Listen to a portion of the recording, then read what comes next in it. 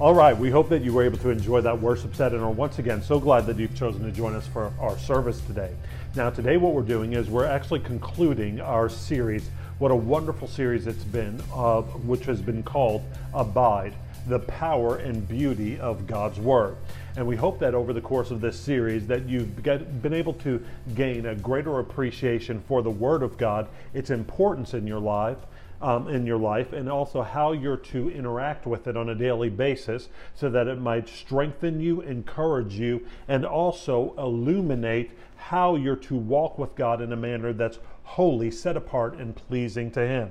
And so today what we're doing by finishing this series is we're focusing on this very important idea that the Word of God keeps us from evil. That the Word of God keeps us from evil. And what we know is that we serve a holy and a righteous God. And because we do, we know that there is no evil in Him. And if we're going to be in relationship with Him, what it means is that we're turning away from everything that's not evil in our sights, but evil in His. And so what we are doing is we're gaining an understanding of an appreciation of how God's Word actually keeps us from evil. What we're going to do is we're going to continue to focus in the Gospel of John and focus really on a prayer that Jesus prayed for His church. And when He was getting ready to go to the cross and ultimately fulfill the work of His earthly ministry in offering His own life laid down for the sins and the evil that we committed against God so that He might save us through His sacrificial work, death, burial, and resurrection at that cross. And so today the focus statement is going to be this, that the Father's words sanctify us and send us away from evil and into mission. That the Father's words sanctify us and send us away from evil and into mission. And so we're going to break this message down into three parts today. First, understanding the context of Jesus' high priestly prayer. Secondly, understanding the fact that Christ does, in fact, through His word, sanctify us. And then finally, we're going to end with understanding how His word and abiding in it, He uses it to send us. So before we do anything else, let's pray. Father, we thank You so much for Your word to us today, and we thank You that through that word, You not only sanctify us, meaning to set us apart to Yourself, but You also send us into Your holy mission. And God, we're asking that today, that by this word, You would help us to not only keep us from evil, but give us Your heart as we go into Your mission field. In Jesus' name, amen. Okay, so if you have a Bible today, let's open to John chapter 17, and we're going to start in verse 6. We're going to read the passage first, and then I'm going to start by giving you context for what you're reading, that before we get into the realities of God sanctifying us and sending us into His mission by His word.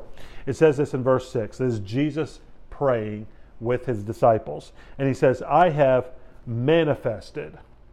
And again, when Jesus is praying, obviously, just as we talk to the Father through Jesus by the power of the Holy Spirit, in this same instance, Jesus, when He was praying, was talking to the Father by the person or through the inspiration of the Holy Spirit. And so talking to the Father, He says this in verse 6, I have manifested Your name to the people whom You gave Me out of the world. Yours they were, and You gave them to Me, and they have kept Your word. Now they know that everything that You have given Me is from You. For I have given them the words that You gave Me, and they have received them and have come to know in truth that I came from You, and they have believed that You sent Me. I am praying for them. I am not praying for the world, but for those whom You have given Me, for they are Yours. All mine are Yours, and Yours are mine, and I am glorified in them. And I am no longer in the world, but they are in the world, and I am coming to You. Holy Father, keep them in Your name, which You have given Me, that they may be one, even as we are one.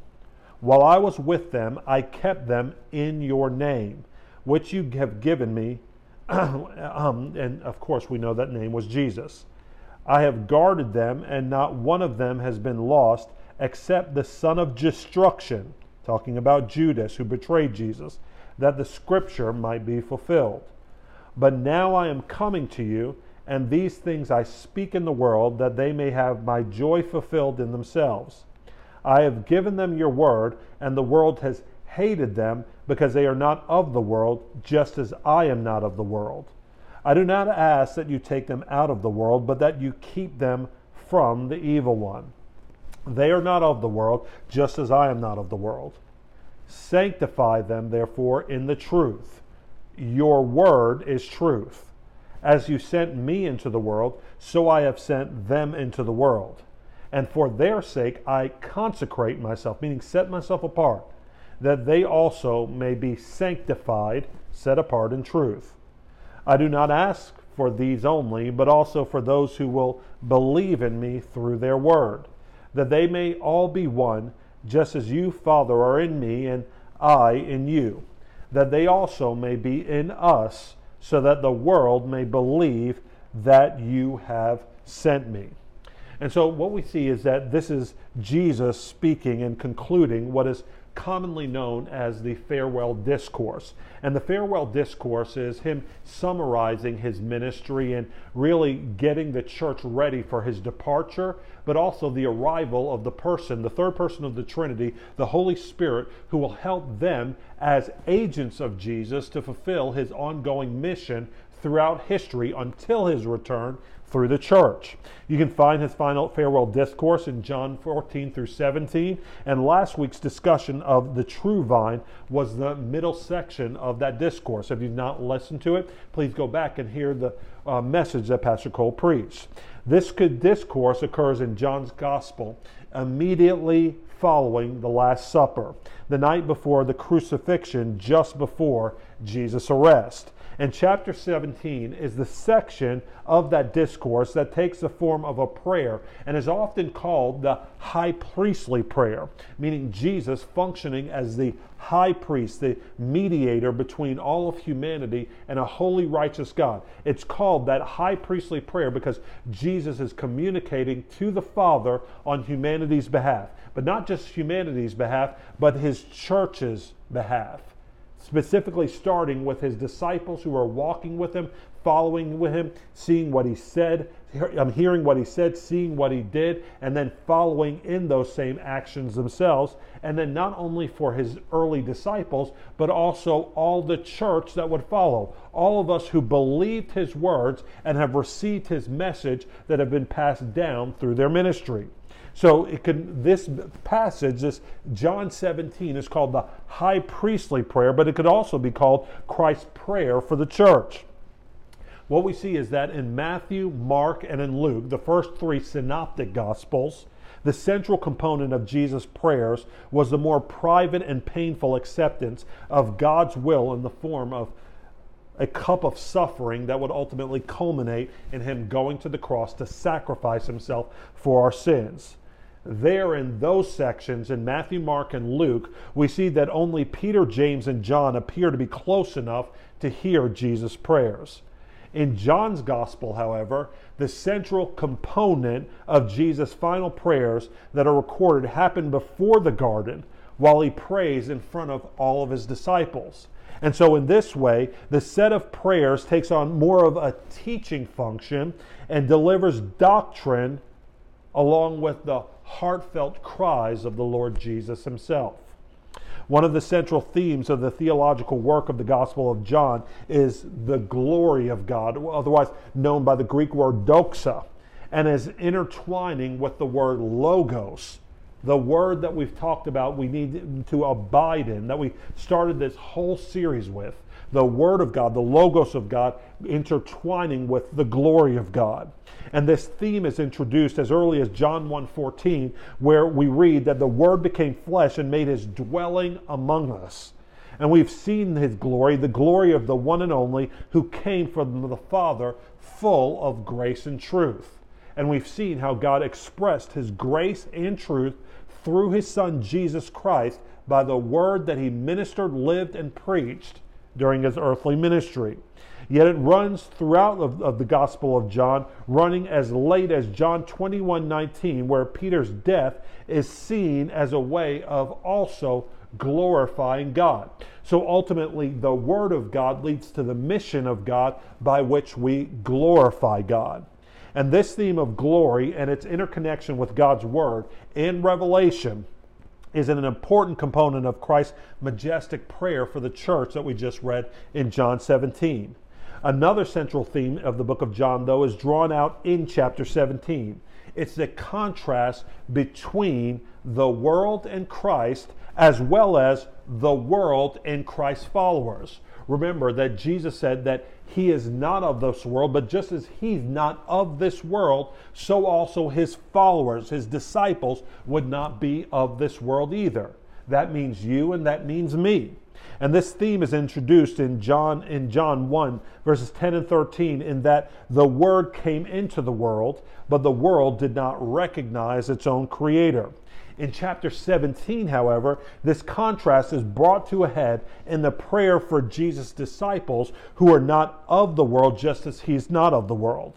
Love and unity are basically going to be the mark of those who are not of this world, and is featured significantly in the book of John, and it makes its appearance in the high priestly prayer that Jesus just prayed. Christ desires ultimately the same unity in love between him and the Father to be present between him and his disciples. And this unity of love is presented as a central desire of the heart of Christ and a key requirement for the sanctification of the church, meaning that the church would be taken out of the world, sanctified or set apart to God, and live differently than the world by choosing to love God, love one another, and love those around them in a way that is truly supernatural. And in John's Gospel, this prayer serves not only as the climax of the farewell discourse of Jesus, but it also serves as a form of teaching to his disciples, not only to the 12, but also to you and I who are following him today.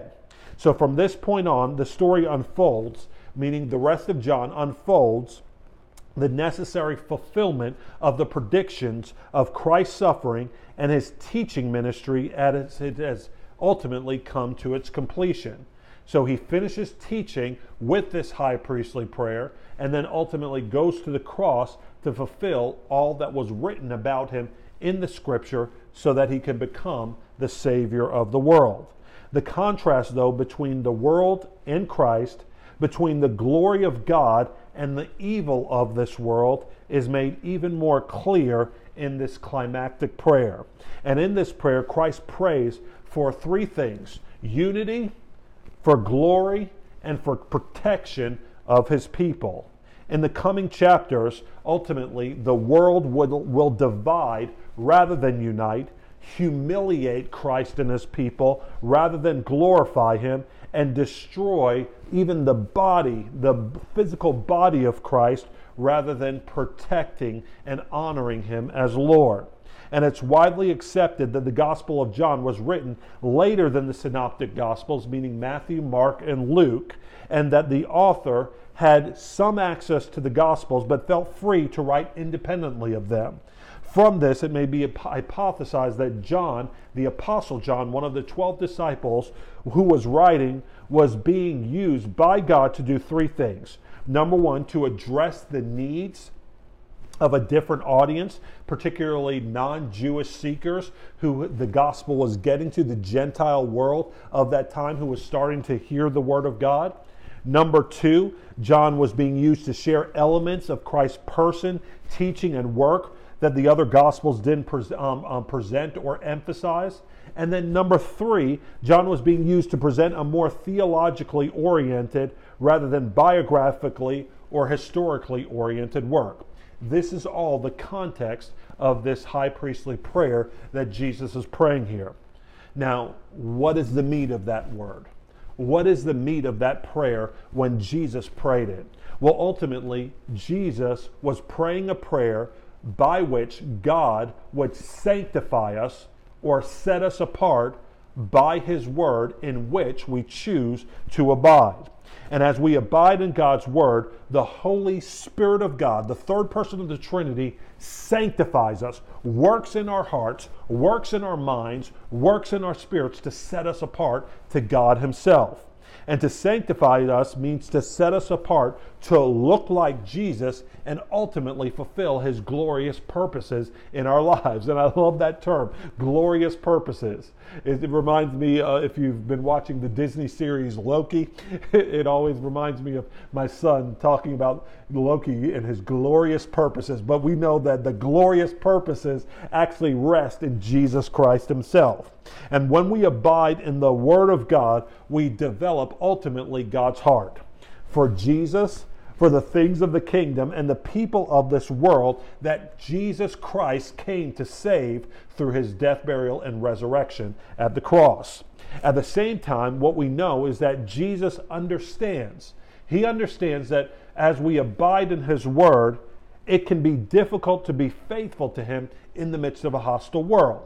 Because just as the people of Jesus' time rejected and ultimately crucified Jesus because He declared that what they were doing was evil and separating them from God at the time, and Jesus came as a warning to turn them in repentance from the evil that they were doing in the world and turn to Him for forgiveness of their sins, that they might be cleansed and come back into relationship with God before the judgment. In the same way, He knows that as His followers live according to the truth of that Word, and not only live according to the truth of that Word, but also proclaim that Word to others that they might be saved, it at times can turn the world who is hearing that Word in hostility to Jesus' followers, even as in Jesus' time, the people who were hearing Christ's words were hostile towards Him. And it can be a difficult thing to stand in the midst of that hostility. But God, through this high priestly prayer, is saying that through God's Word, through this high priestly prayer, God's Word helps to deliver us from evil. What do I mean by that? Well, as we abide in God's Word, God keeps us from the evil that is in the world, that is opposed to His Word and is hostile to those who cling to that Word. We know that ultimately, if we've turned to God, what that means is we're now living for His pleasure. And if you have been hearing the Word of God, but have not yet turned in repentance from your sin to the living God, but think that you have a relationship with Him, what you are right now is fooling yourself.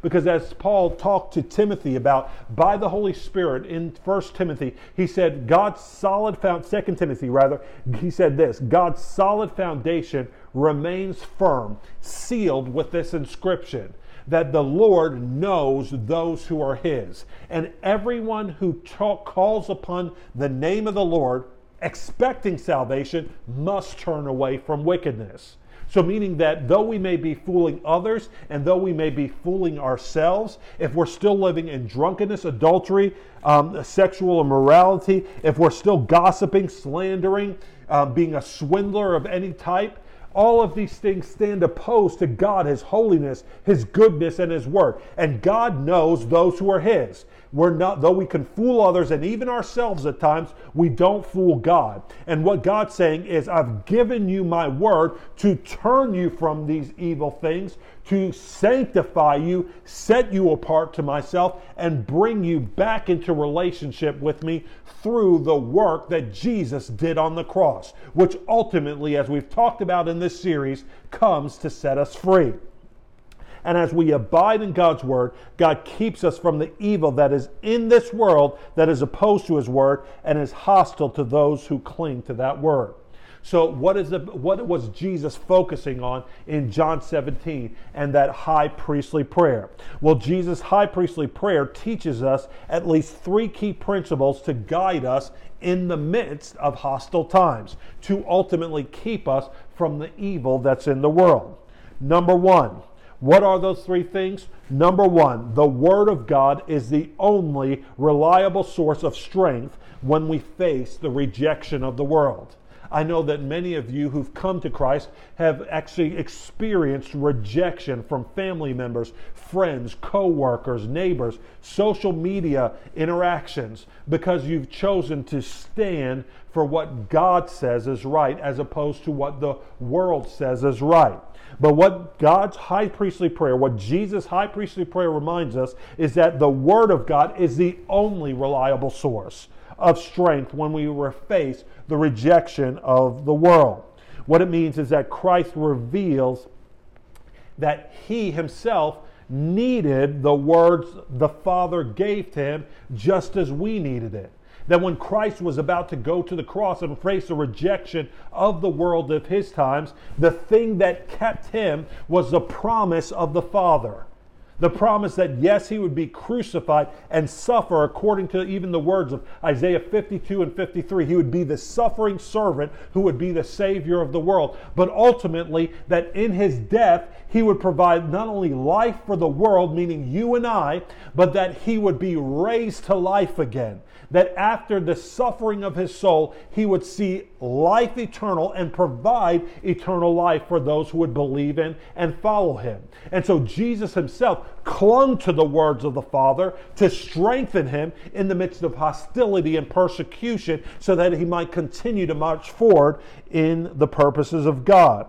And what we must understand is that there are schemes of the enemy, meaning Satan himself, the devil himself, to discourage and dissuade you and me, the people of God, in the midst of our walks with God. But what we also see is that Christ sees something we need to recognize. That if we believe what He says and do what He commands, we will be hated. That's what Jesus talked about in John 17. He said that if you cling to His words and are not of this world, even as Jesus is not of it, He said the world will hate you because of that. And the enemy will use that hatred to try to shake you in your faith, to shake you in your love for God, to shake you in your devotion to God. Because no one likes being rejected. No one likes being unpopular. No one likes actually having anyone say that something that they are doing or the way they're living is displeasing. But what we've got to remember as Christians is the one that we are ultimately called to please before anyone else is God Almighty. God Almighty revealed through Jesus His Son and empowered by the Holy Spirit. The clue to the gospel, though, is rejection and hostility do not have to derail us. Sometimes greater resistance is actually a sign that we're getting closer to our goal. And the enemy of our souls can only win if resistance causes us to back down, to give in, to grow bitter towards other people who resist God and His ways, and to change sides. To ultimately say, you know what, I can't take this persecution, I'm going to fit in with the world rather than to be called out by God and actually belong to Him and ultimately receive the promise that He says I'll receive as I cling to Him, His word, and His ways. Let me tell you, it costs you something to be a follower of Jesus. But Jesus says that whoever acknowledges me before this world that is even hostile to Him, He will acknowledge before His Father in heaven. But whoever rejects or tries to hide their devotion to Jesus in this world, He'll ultimately disown before His Father in heaven when He comes in His glory. The resolution that we need to have is this, that when we press through resistance with faithfulness to the Word, God's victory is ultimately ensured in our lives. Why? Not just because of our own strength, but because of Christ and that prayer that He prayed, not just for His early disciples, but for you and for me as we've chosen to believe and trust in His words. If Christ needed the words of the Father, though, this is why we need to abide in the Word of God. If Christ Himself needed the words of the Father, how much more do we? And Christ makes it clear that He gave those words to the disciples so that they would be preserved. If the apostles needed the words of Christ, Again, how much more do we? What we need to understand is that philosophies change, self-help gurus come and go, and governments rise and fall. But God's word remains the same, God's ways remain the same, and God's mission remains the same, because God himself never changes, and he's revealed to us who he is through his word. That's the first thing that God's word shows us. The second big thing is that the words of Christ, in the midst of hostility, the words of Christ guide us when the presence of Christ is hidden. Verses 11 through 13, John 17, 11 through 13, really focus in on that. And what we need to do when it feels like in the midst of hostility, it's hard to see or know or experience Christ. What that means is that you need to spend time with God to be guided with his word when it seems like his presence is hidden in the midst of hostility. You need to internalize the word so that it goes with you throughout your day, and you need to search your life to find any area that is not surrendered to the word, so that in the time of testing, you might be able to stand against the evil, the resistance that's coming against you. You will have the strength to do it if you've already made the decision ahead of time. It doesn't matter what temptation comes my way. I know that I'm going to stand because I'm committed to God's word. As an example, I had to travel quite a bit before coming to Chicago for my work and ministry. And I knew that there would be temptations on the road. And lo and behold, when I was on the road, even on mission trips, preaching the gospel of Christ, there were offers to commit adulterous acts with other people who we were ministering to in the mission field. And nobody would have known, nobody would have seen except God himself, who was watching every action and every word that was coming off of my lips. And the only way that I was able to stand out under the temptation of committing adulterous acts was that I had the Word of God living in my heart. Yes, I love my wife and I want to be devoted to my wife and my family. But even more than that is the love and the fear of God.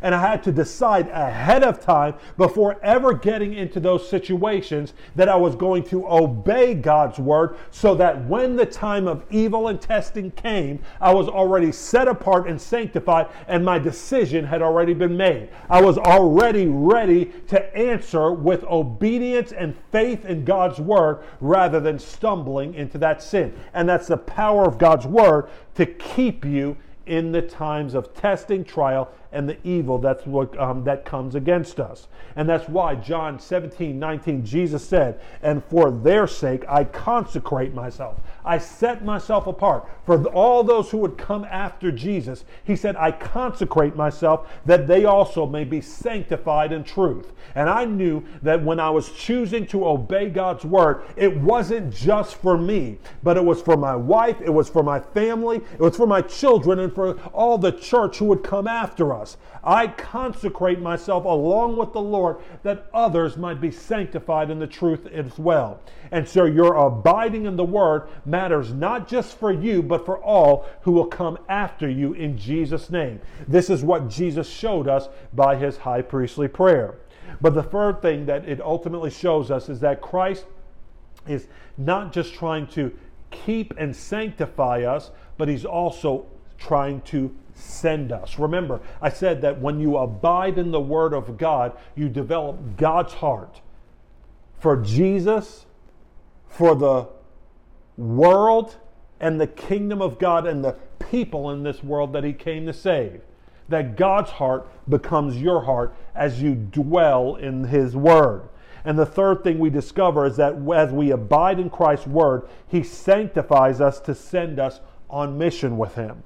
And the world's resistance is often a sign that we are closer to the mission of the Word. Christianity's missional effectiveness is dependent ultimately on a simple formula. It begins with a surprising faithfulness to the Word of God, mixed with great difficulty in which people stand on that Word. And so that surprising faithfulness in great difficulty, the people of God standing in the midst of that great difficulty, equals ultimately a new belief in the Word of God by the onlookers who watch the people standing in the Word in the midst of that trial and difficulty. We see that over and over again throughout history. It started in the book of Exodus when the people of God were enslaved under the Egyptian rule. And the more they were oppressed, the more they multiplied. That was only a foreshadowing of the book of Acts. That the more persecution came against the early church, the more the power of God was with them, and they were able to multiply the gospel in the hostile Roman Empire that didn't yet know the Lord. We see that even today in the underground churches that exist in persecuted nations throughout the world. That the more that the body of Christ is persecuted, the more the word spreads, because the promises of God are solidified in the hearts of Christians who are looking to Jesus and His power. And as He moves in signs, wonders, and miracles, confirming His word, what we see is that many people come to believe in the midst of that faithfulness that they display, modeling Christ's faithfulness Himself, going all the way to the cross, not loving His life so much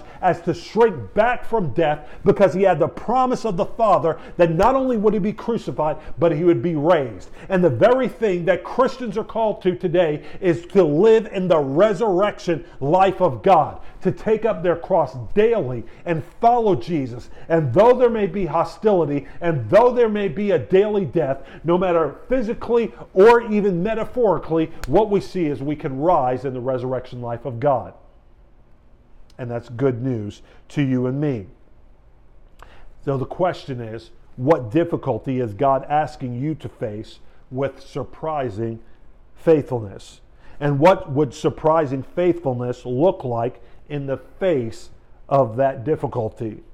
What scriptures really could guide you to stay faithful in the midst of that difficulty?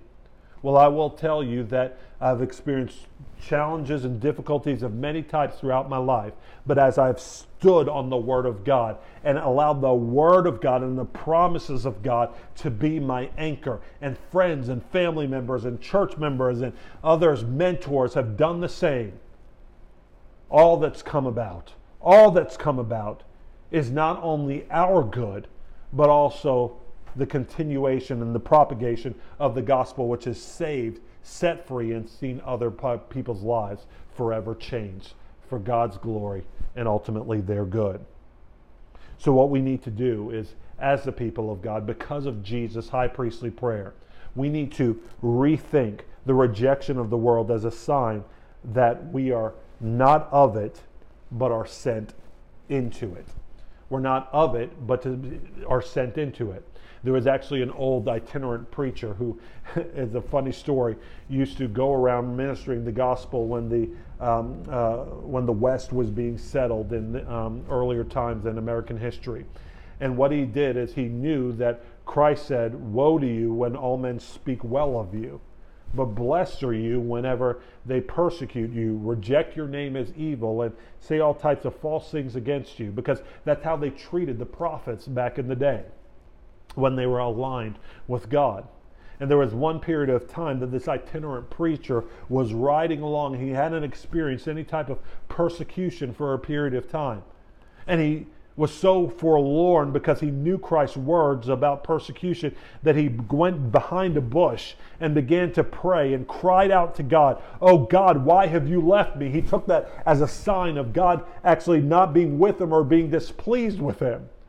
And in that moment, somebody at a distance heard him crying out and threw a rock that struck the itinerant preacher in the head. In response, the itinerant preacher cried out, "Oh God, thank you that once again you've returned to me," because he equated the fact that he was receiving some resistance to the fact that he was getting closer to the goal of God. Now that's a funny story, but the truth is that it is a good sign when there is resistance. There is a good sign when people aren't always speaking well of you because you're taking your stand on Christ, His words, and His holiness. If everyone was in agreement with you, then you would not be in agreement with Jesus. Because Jesus said they cannot accept you.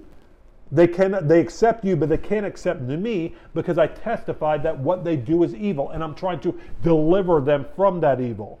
But as God's trying to deliver people from that evil, it often brings that resistance. So we need to rethink the rejection of the world as a sign that you're not of it, but are sent into it. And you need to, number 2, prayerfully consider what kind of suffering might cause you to give in to the enemy. You need to think, what kind of suffering is it in my life that would cause me to give in to the enemy? And we need to surrender 3, those areas of potential missional sacrifice to God. We need to surrender those areas so that when the time, not if, but when times of testing come in our lives, whether it's relational, whether it's health, whether it's financial, or whether it's just objection to the values that you hold dear to your heart because God gave them to you by His Word. You need to surrender all those areas of potential missional sacrifice to God ahead of time so that not if, but when the time of testing comes, you might stand. That is what Christ gives us in His prayer, praying for us, and it's what He gives us the understanding of through His Word. So the question is, have you been avoiding mission in Jesus for fear of resistance? Have you avoided sharing the good news of Jesus with others because you've been scared of how they might respond to you? The disciples did too, and they soon scattered when Jesus was arrested and crucified, brought to trial, and then ultimately killed on the cross. But when they returned, meaning when the disciples returned, He strengthened them with His Holy Spirit and once again with His Word, saying, as the Father has sent me, I am sending you, by this Word and by the power of the Holy Spirit. So what we need to do is get back on mission with Christ as well. No matter where we've been, we need to abide in His Word to, number 1, be delivered of evil, but then number 2, sent to a world that so desperately needs the Word of God that they might be sanctified, set apart to Him, and ultimately saved by His cross, death, burial, and resurrection in Jesus' name. So will you do that with me today? Let's end with a word of prayer. My Almighty God, I do just pray for my brothers and sisters today. And I thank you that you've given them your word so that you might sanctify them, set them apart in the truth, your word being truth. And God, I pray that in this face of persecution and resistance, that they would have the strength to cling to your promises, to cling to your truths, and ultimately to stand in you. God, I pray that they would have more of a love for you and your word than really the approval of the world. And that through that love for you, that they might also develop your heart in love for the other people that you've come to save in the world. And that you may empower and baptize your people with the power of the Holy Spirit, that they might be witnesses and be on mission with you, proclaiming your good news to this world who so desperately needs you. And for anyone today who says, you know what, I've never submitted my life to Jesus. I know that I've been fooling myself and sometimes fooling others, but God's not fooled. I've never turned away from the evil that I've lived in. And I know if I were to stand before God today, I would receive His judgment and His punishment, just punishment in hell. But I don't want it, and I want to turn to Jesus today. If that's you, would you pray this prayer with me? Almighty God, I admit to you today that I'm a sinner. And I admit to you that I've lived in rebellion to your word and your ways. And I'm asking you today, God, to forgive me of my sins. I believe that you sent Jesus to live the perfect life I should have lived, and on the cross died the sacrificial death that I should have died. And 3 days later, you raised Him from the dead so that not only could I have forgiveness of sins, but new life in Him. God, would you make me a new creation today? And God, would you help me to follow you through your word and love you as you've loved me? I proclaim Jesus my Lord and ask you to make me a servant of yours, faithfully pleasing you the rest of my days. In Jesus' name, amen. Now, the good news is if you prayed that prayer, God said He's made you a new creation. So would you go with me to our website, secondcitychurch.com/new life. There you can find not only resources, but next steps of how to walk out this new life in and through God's Word. He loves you. He set you apart to Himself. And so now let's go back into worship, honoring the one that's loved us so. In Jesus' name.